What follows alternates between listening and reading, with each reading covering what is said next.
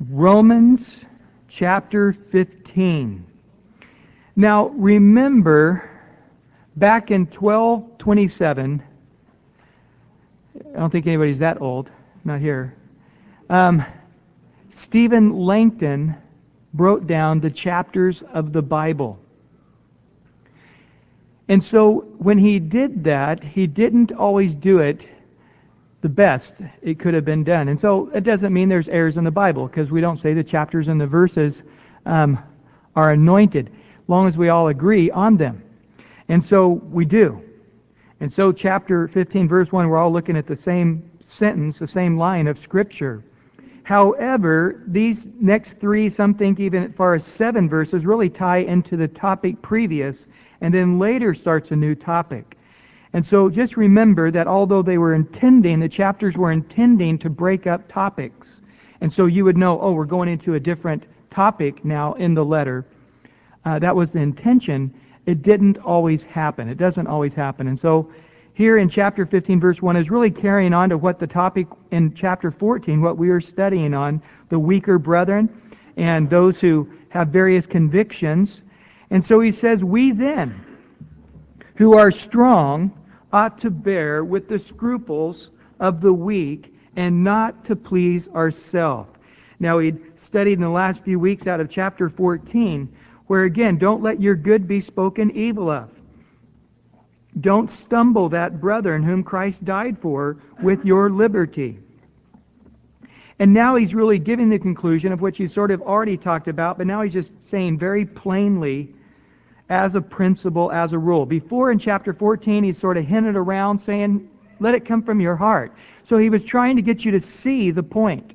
And the point is, I have that liberty, but out of love, I really shouldn't use my liberty, because there's some that could be stumbled by my liberty. But finally now, he's just coming down and saying it plainly. You who are strong ought to bear with the scruples, not to please ourselves. Let each of us please his neighbor, referring to a fellow believer, for his good, not for our good, but for our neighbor, for our fellow believer's good, leading to edification. So we shouldn't be saying, well, what pleases my flesh? What pleases my body? What causes me to be the most comfortable and the most satisfied in my body? That shouldn't be what I'm about. What I should be about is what is going to build up my fellow believer. That is the issue. What's most important for them? And if you're thinking otherwise, you need to change your thinking. And that's why here at the church, I say if you're in leadership here at the church, you don't drink. And from time to time, somebody who wants to be in leadership, and we just say, hey, just don't do it, period. Well, I'm from European descent. And, over in Europe, it's no big deal to have a glass of wine with your meal. Well, sorry. You're not in Europe. You're in America. It doesn't really matter what your descent is. You're going to stumble the weaker brethren. Don't do it. Well, I just can't handle it. Well, you're not going to be in leadership here then. Sorry. Not because we're legalistic, not because we have this law, but because they've not yet matured in the Lord where they really need to mature. What do you mean? A person who's a home fellowship leader, a person who's in leadership in the church, should already have come to that place as a servant that says, I am here for you, not for me. I'm here. God has brought me to the place to live my life in a way that I'm other-centered, not self-centered. And in being other-centered, my heart, my life is to see you built up and strengthened. That's what I'm about. As Paul says there, flip over if you would to 2 Timothy chapter 2.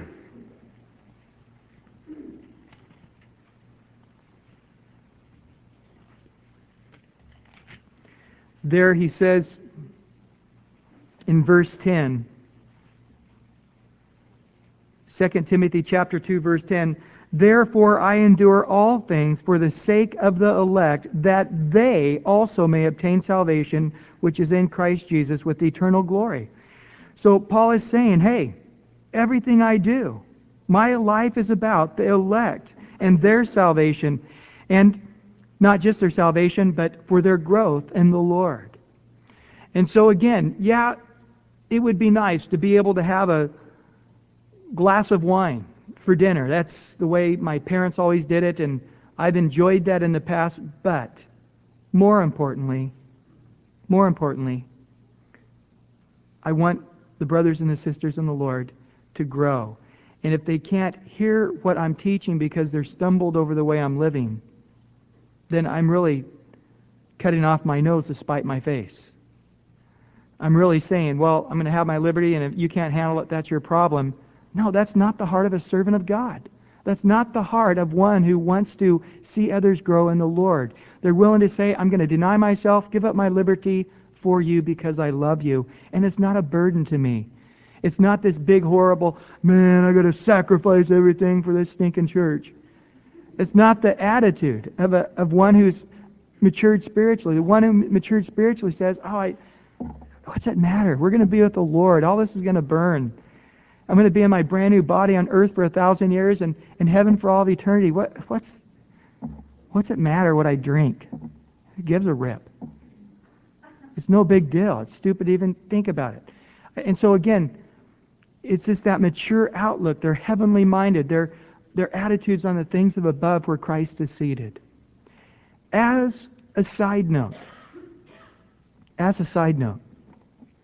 remember that some of the weaker brethren may be your own kids, and you don't know it yet.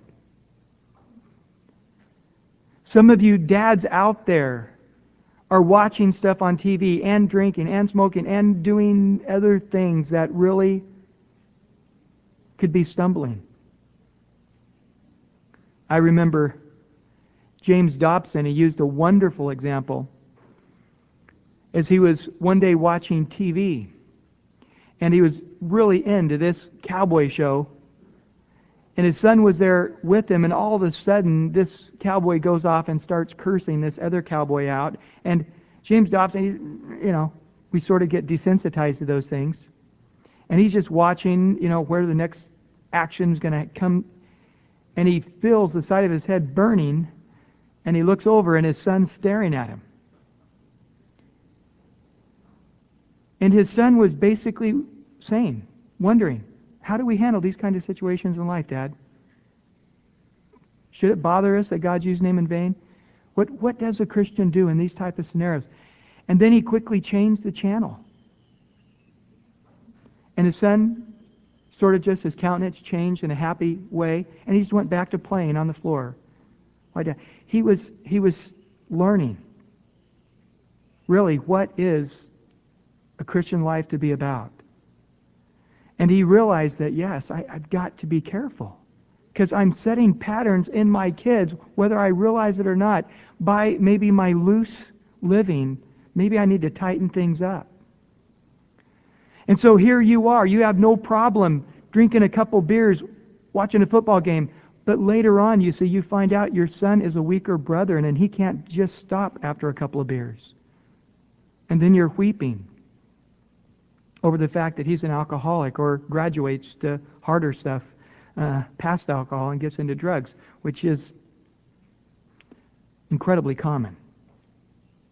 I think it's in America now. I heard a statistic the other day. It was something outrageous. I can't remember what it was, but it was something like 1 in 20 people in America will at some point in their life struggle with alcoholism. Something outrageous like that. I was just like, wow. Do you know offhand, Glenn, what it is? No? So, again, we have to stop and really realize I may be plotting a course that I can make it through okay, but it may sink the ships behind me. So I picture myself in this sailboat, this one-man sailboat, and I picture my wife in her one-woman sailboat, and my kids in their one-person sailboats behind me. And I'm navigating a course. Is the course a tough course where people sink sometimes?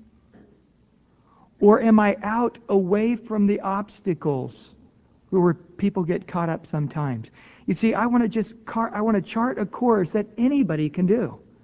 I want to chart a course that, hey, just follow me. There's no concern or worries if you're in my footsteps. True story of a man who got depressed on Thanksgiving for whatever reason. Sitting around, the family was in one room, he was in the next, and he thought, man, I'm going to just go. I'm just going to go get drunk. And there was a liquor store down the street not too terribly far. And he was plodding through the snow that was rather thick. And he was taking his steps and sinking and taking his steps and compacting the snow as he was heading. And he was about halfway down the liquor store and he heard something behind him, and he turned around, and there was his 5-year-old son coming up behind him, stepping in his steps. And the little boy looked up and saw Dad and thought he'd be proud of him, you see, because he had navigated the course and he had said, Dad, I'm just stepping where you step. And it just pierced him through because he realized, you're right. Right now I'm plotting a course that's helping you walk and make it through the snow, but someday you may be 25 stepping where I step into alcoholism. And so it pierced his heart, and he picked up his son and went home. And I think we just need to realize that it's life is easy to move forward, but it's hard to go backwards. It's easy to live however we want in our liberty, but it's hard to go back and fix the things that we've messed people up with. And so in the same way, when I'm out there in the sailboat and all the other sailboats are behind me, I don't want to be swerving in close to these rocks and, I know how to, oh boy, that was a close one. I made it by a couple of inches and I make it through just fine. But I look back and there's one of my kids, their sailboat's broken up and they're trying to make it through. There's another one who's in his life vest in the water treading. I don't want that. I want everybody to make it without being scratched. And the best way I can do is just give an example of integrity, of honesty, of godliness, of discipline. One pastor was telling a story, John Corson, how his dad was a banker. And the bank gave them a car to go back and forth to work and to go errands wherever they needed to go. But yet his friend, a good friend of his dad, worked at the same bank and also had a car and had the same job. And it was always a nice car they would give him because the bank, when they went out to various business appointments, didn't want him driving up in some piece of junk. But the dad, when he came home at nights, the car was parked in the garage and it stayed there. On weekends, the car was parked and it stayed there. And he said, come on, Dad, we don't want to take our old car. Let's take your good bank car, His dad would say, no, that's for the bank. That's for business use only. But old so-and-so, my friend, his daddy drives the car all over the place, everywhere. And the bank's never said anything. They don't care. He goes, well, it's business use only. That's what they told us. That's what I'm going to do. And I'm not going to drive even a half a block if it's not for business.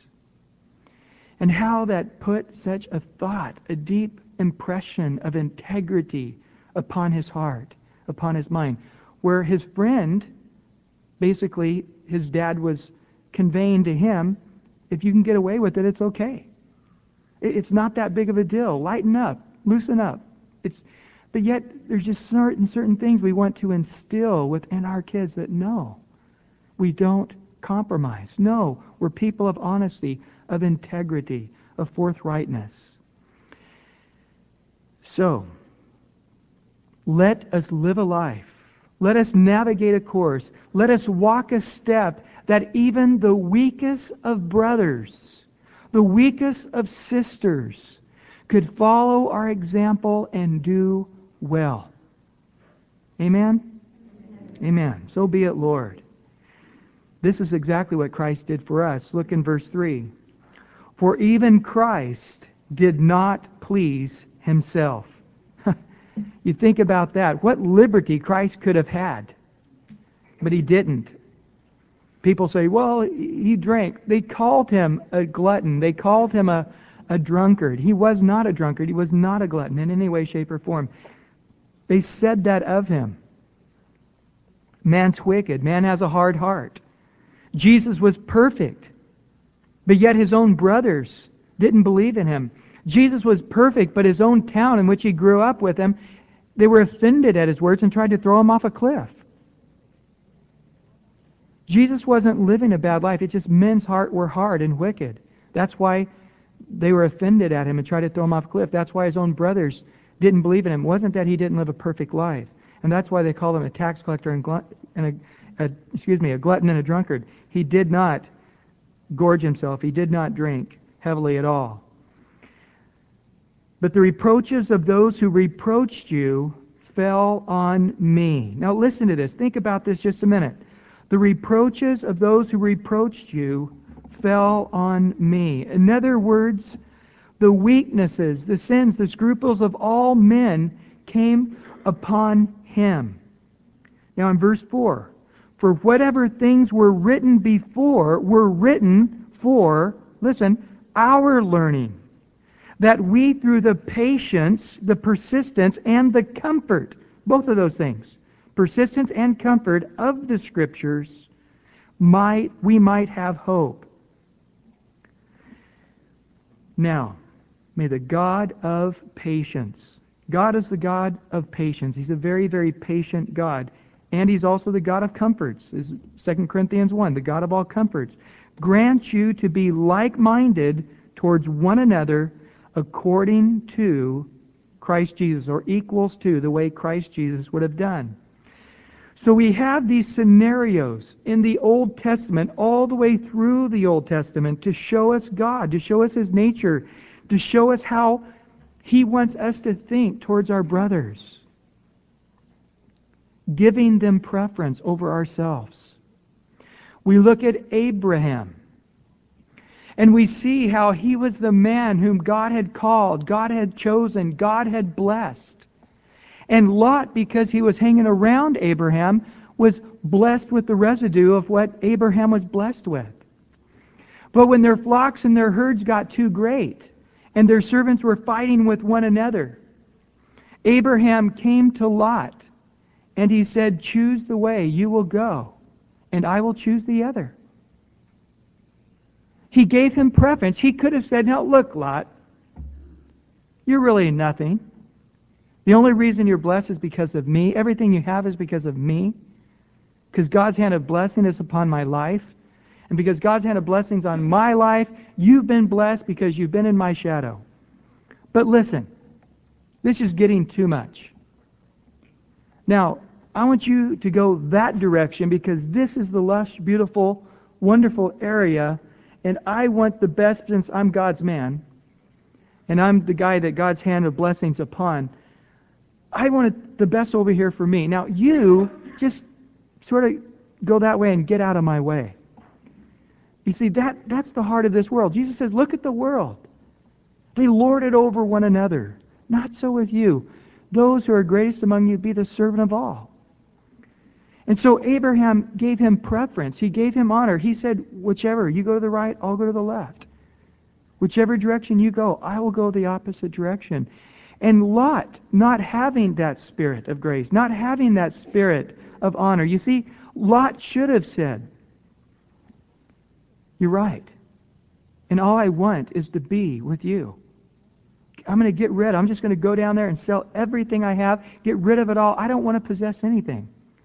I'll just say, give it away. And I just want to come and just be there next to you, Abraham, and be your servant. I want to be your right arm.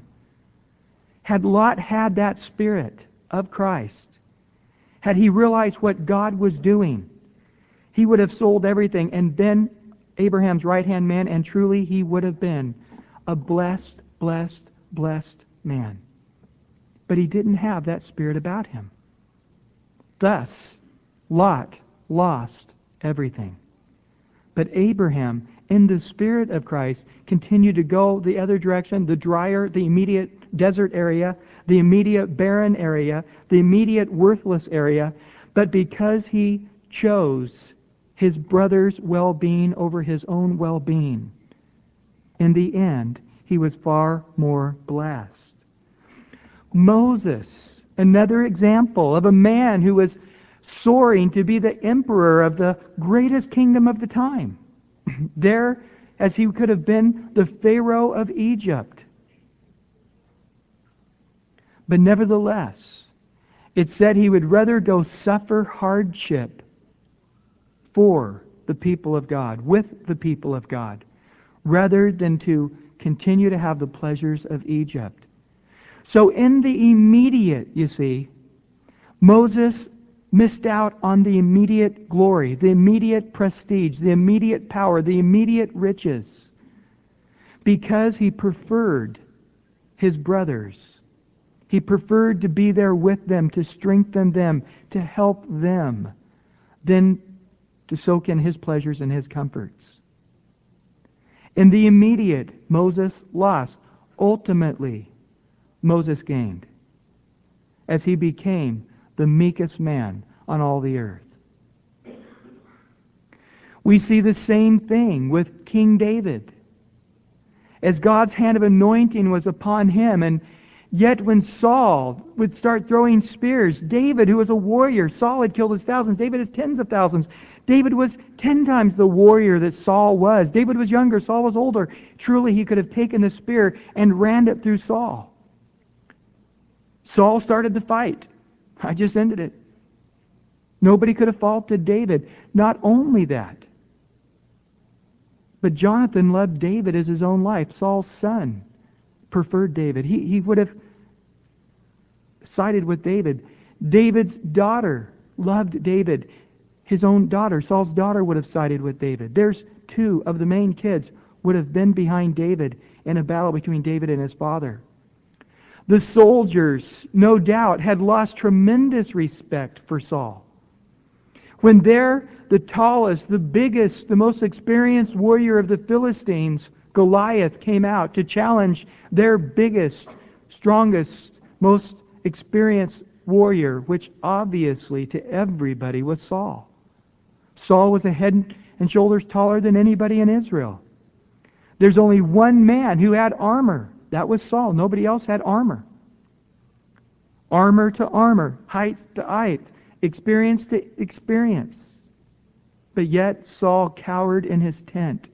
And not only that, but when a young boy who had no experience in battle, who could not, Saul, to try to ease his own guilt, tried to get him to wear his armor. And this young teenage boy said, no, it's too big for me, because Saul was a big man, custom made. But also he was inexperienced with it. And Saul, this coward, let this little boy go down with a slingshot. What kind of man would have allowed that scenario? What kind of coward he must have been. And no doubt Israel knew it and saw it. And so the armies of Israel would have been behind David. And then the people loved David more than Saul. They sang songs. Saul killed his thousands. David killed his tens of thousands. The people, the armies, Saul's family. David was truly a man who was tempted. But yet, he fled from Saul. Now God tests the righteous, it says in Psalm 7. The Lord tests our hearts and our souls. The Lord tests us. And there you remember in the cave, Saul came in out of the thousands of caves there in Gedi. He picked the very cave in which David and his men had hid. And the men are going, this is God. What are the odds of this happening? But David wouldn't kill him. Had he came out with Saul's head on a end of his spear as he had Goliath's head, they would have not challenged David's ascent to the throne. And then God challenged him again later when him and one of his chief soldiers go down in the midst of the camp. And there God had put a supernatural strength upon them all. And he said, please, let me just ram him through with the spear. And David said, no way, we won't touch him. That little detour in the caves was 14 years. David lived in the caves with his 500, 600 men. Went from 400, 600 men, plus their families. Man, that would have been trying. He finally just went on down to the land of Philistines, lived there for a year. Then he came back and lived in the Promised Land for 7 years in a civil battle. It was a 22 and a half year long ways around when he could have had a shortcut of throwing the spear back at Saul, but he didn't. So for 22 years, he got the short end of the stick. For 22 years, he had a hard, long trial. What does it say there again? The patience. These scriptures are written that we might learn the patience, that we might learn how to be patient. And then we see how Jesus was with us. How Jesus has been so patient with us. How Jesus lost on this earth. A man acquainted with grief at the age of 30, they said, "You're not yet 50 years old." They didn't know exactly. He was somewhere between 30 and 50. They knew he wasn't over 50, but he could have been somewhere around 50. Although he was only 30 years old, he looked much older because he was acquainted with grief and sorrow. And he was a man who went through continual hardship, ultimately a beating that he was not worthy of, and a crucifixion that he was an innocent man. But yet he lost. Why? So that we could gain. This is the heart of Jesus Christ, and this is the heart that needs to be in every single one of us. There's a wonderful story of R.C. Chapman, a man who was a pastor in a church in Barnstable. The church was a very contentious group of people. And they had ran 3 pastors out in a matter of 18 months. And this young man went there, and they had various beliefs, and they had just a lot of divisions amongst themselves. But yet he just patiently, lovingly tried to get them to see loving, preferring one another is more important than your doctrinal view at this moment. At your peripheral view, they were fighting over baptism mainly. Later on, it was a fight over end times, pre-trib, mid-trib, post-trib. And he just said, look, let's focus on the fact that Christ died for us, and that there's people in the world going to hell, and we need to get our act together as a body of believers. But yet they constantly fought. And finally, after a number of years, they said to him, "We want you out of here. And we want everybody who believes like you out of here," which was almost the entire church. It was just a handful of very contentious people, and they said, "We want you to leave." So here was a church of several hundreds of people and only a handful of people. And they looked at the legal documents, and they had every right to kick that handful of people out of the church. But yet, as he just looked at the heart of Christ, he just said, let's prefer them. And he wrote all of the documents over to the handful of contentious people and gave them the building, and they themselves went to meet in the park. A group of several hundred people. And then, after some time, they had enough money to buy a piece of property right down the street from his house, and he went and he bought the property and signed, sealed, and delivered. And an Episcopal church came and said, "Well, we had our eyes set on that site. We were hoping to build there someday." He ripped up the document and said, "The property's yours."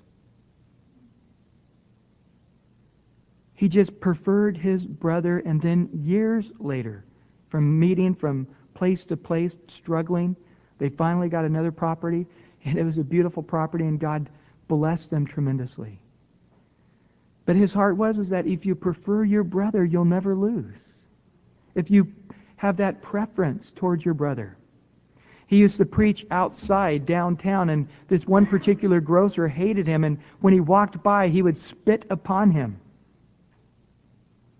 Year after year this went by. He continued to preach, and this grocer just despised him. And at one point in time, he had some relatives come and visit him from out of town, and after spending a few days, they said, "Before we go, we want to buy you some groceries." And he said, "Well, only on one circumstance, if you'll go buy the groceries from this particular grocer." And his relatives, being relatively wealthy, knew that they would buy a lot of groceries, and went down in this giant hall of groceries, and they said, "Well, where do you want it delivered to?" And he gave them the address and said to Robert C. Chapman, and gave the address. And The grocer said, I think you went to the wrong grocery store. He said, nope.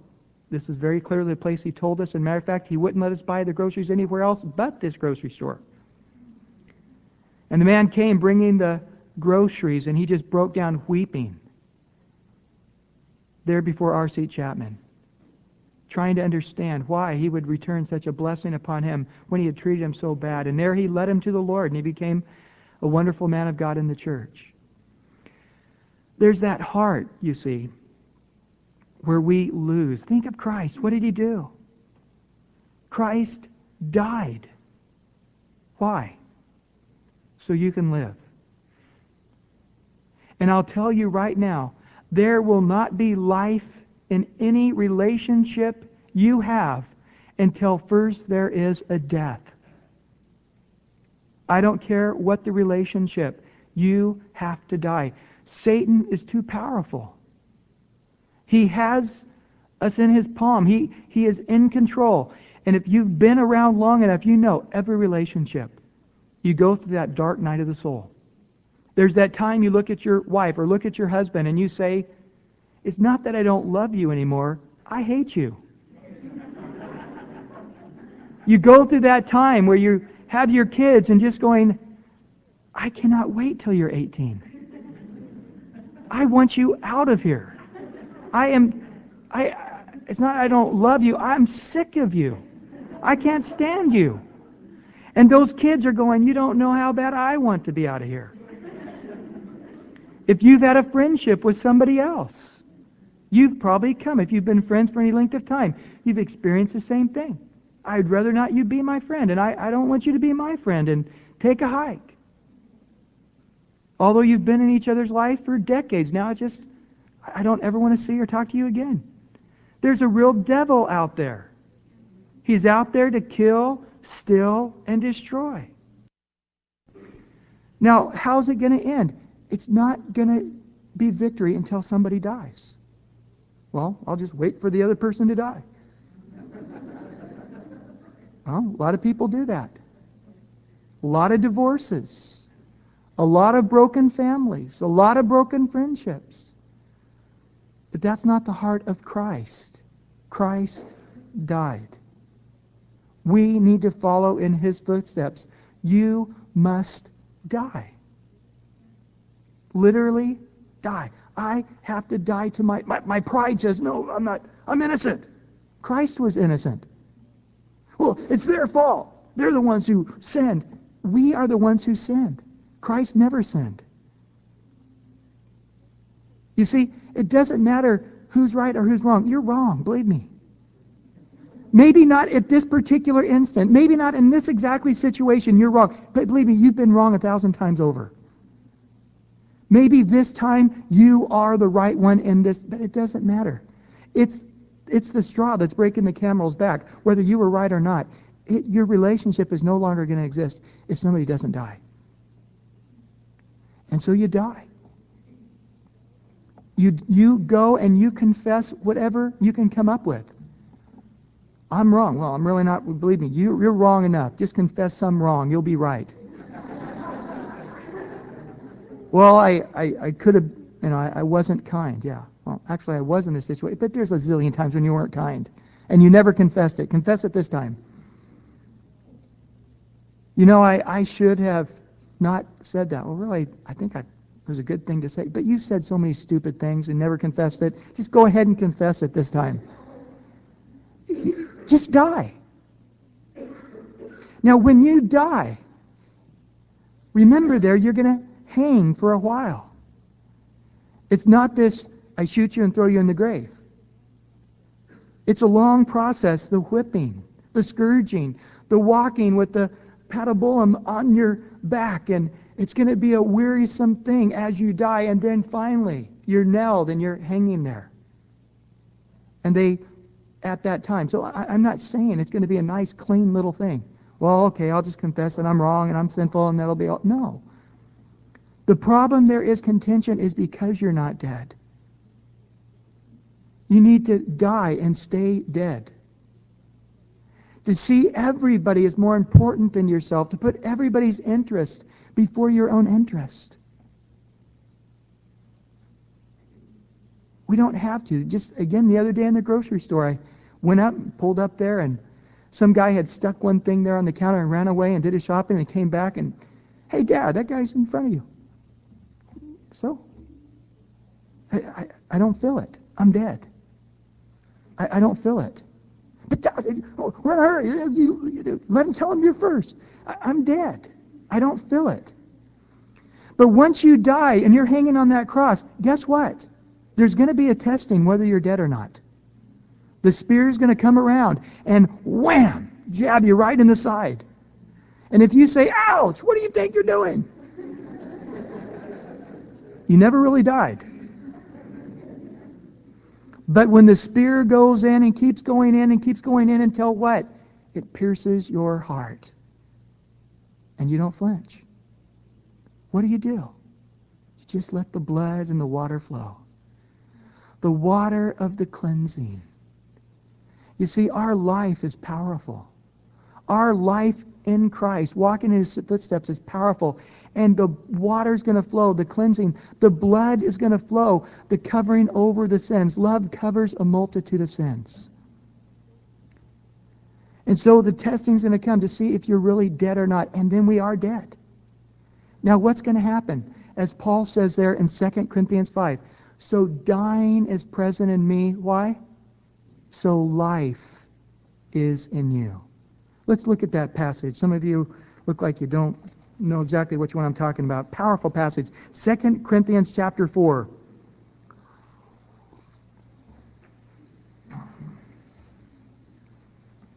Starting in verse 7. 2 Corinthians chapter 4, verse 7. But we have this treasure in earthen vessels, that the excellence of the power may be of God and not of us. We are hard pressed on every side, yet not crushed. We are perplexed, but not in despair, persecuted, but not forsaken, struck down, but not destroyed, always carrying about in the body, what? The dying of the Lord Jesus. Why? That the life of Jesus also may be manifest in our body. For we who live are always delivered to death for Jesus' sake, that the life of Jesus also may be manifest in our mortal flesh. So death is working in us, but life in you. You got to die. In your marriage tonight, if you'll die, your marriage will come forth and have life. And in a couple of weeks, when the Spirit goes in your side, that's when the healing will take place. Why? Because now the blood, now the water, the full cleansing of Christ will be there. As dying is present in you, so life will now be back in that marriage. Your kid has left. Call them and repent. Well, it was the kid's problem. Repent. You confess your sins. Die. And life will be back in that relationship. Whatever it is, if death will be manifest, life will be pumped back in. That's Christ. We prefer one another in love. That's the Old Testament scripture. We see the patience of Abraham. We see the patience of King David. How he could have ended it, but he didn't. He didn't throw spears. He came back out when Saul was hunting him. He came out after he cut off the little bit of his garment, and he repented. He goes, I'm so sorry I cut your garment, Saul. Father, he called out, Father. He said, is that you, David? He said, I'm sorry. I'm sorry I cut your garment. Saul came out to kill him. Saul came out to unjustly kill a righteous man. But yet David repented over cutting his garment. I touched the Lord's anointed. I'm so sorry. David, don't apologize to him. He's the guilty guy. And when he did that, Saul said, oh, David, I'm so wicked. I'm so evil. I played the life of a fool. Now I know, David, I know that you're a great man. And I know that you shall be king. Later on, Saul came back out with the spear. Is David really dead? There David had the opportunity to kill Saul again. And there he came out again and he spoke to Saul, my father, what are you coming out to seek a flea for? Am I not just a dead dog? Why would you seek me? And he goes, I could have killed you. Here's your spear. Here's your water jug. And Saul repented again there and just said, oh, David, you are so righteous. I am so wicked. Oh, man, I just see it so clearly right now. Again, it wasn't until by patience, years, 14 years in a cave, a year in the land of the Philistines, another 7 years in civil war, that finally David came to the throne over all of Israel. Moses suffered with his people 40 years in the desert. As he came out and he killed the Egyptian and he buried him, and man, surely everybody knows God's raised me up. I'm this great leader, this political perfect opportunity to deliver the people. And the Hebrews disdained him. They said, what are you going to do? Kill us like you did the Egyptian yesterday? Oh no, this matter's known. And he fled, and the Jews had no respect for him. For 40 years he's in the desert, dying and dying and dying, until finally he was dead. The man who was more than willing to take over the people of Israel for God is now saying, I can't even talk. I'm not even a very good speaker. I'm an old man. I'm 80 years old. I don't have anything left to give, and send somebody else. And he was dead. And he became the meekest man in the world. Die. Stay dead. It's going to take a long time. Bear with the scruples of the weaker brethren. I'll tell you what, guys. I've been pastoring now here 14 years. And there have been people that came into the church, supposedly got saved, and most of the time we thought they weren't saved. And if it were up to me, I would have damned them to hell. No problem. Just irritants, fleshly, divisive. Yet we just hung in there with them. Continued to love them year after year. Foolishness, year after year. Difficulty. And then finally, one day, God broke them. God did that work in their heart. And what beautiful Christians they became. What wonderful Christians they became. It just takes patience sometimes with one another. Just to hang in there through those fleshly times, through those difficult times, through those struggling times, through those immature times, through those weak times. Is Christ not patient with us? Is God's mercy new every morning?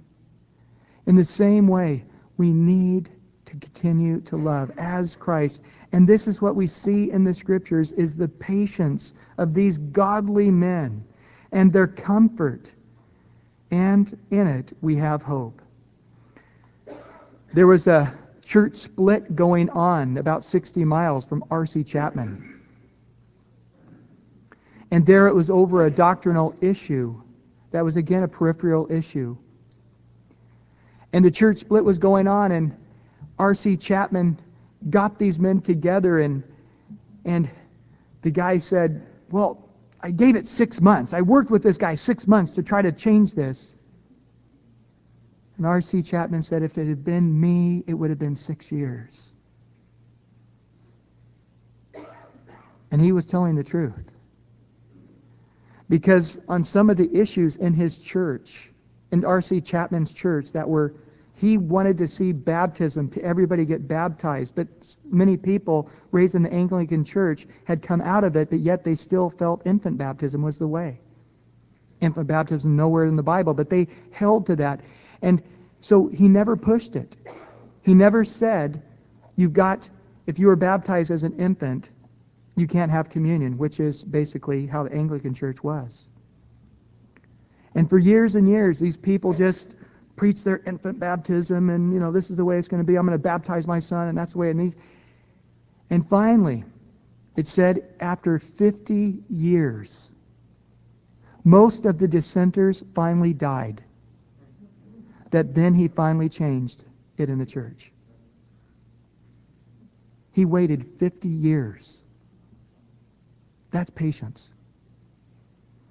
But so often we want to push it now. We want to deal with it now. We want it to happen now.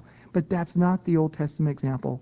40 years in the desert, 22 years fleeing, trying to work it out with the issue with Saul. Abraham wandered until he was 99 years old before he got Isaac.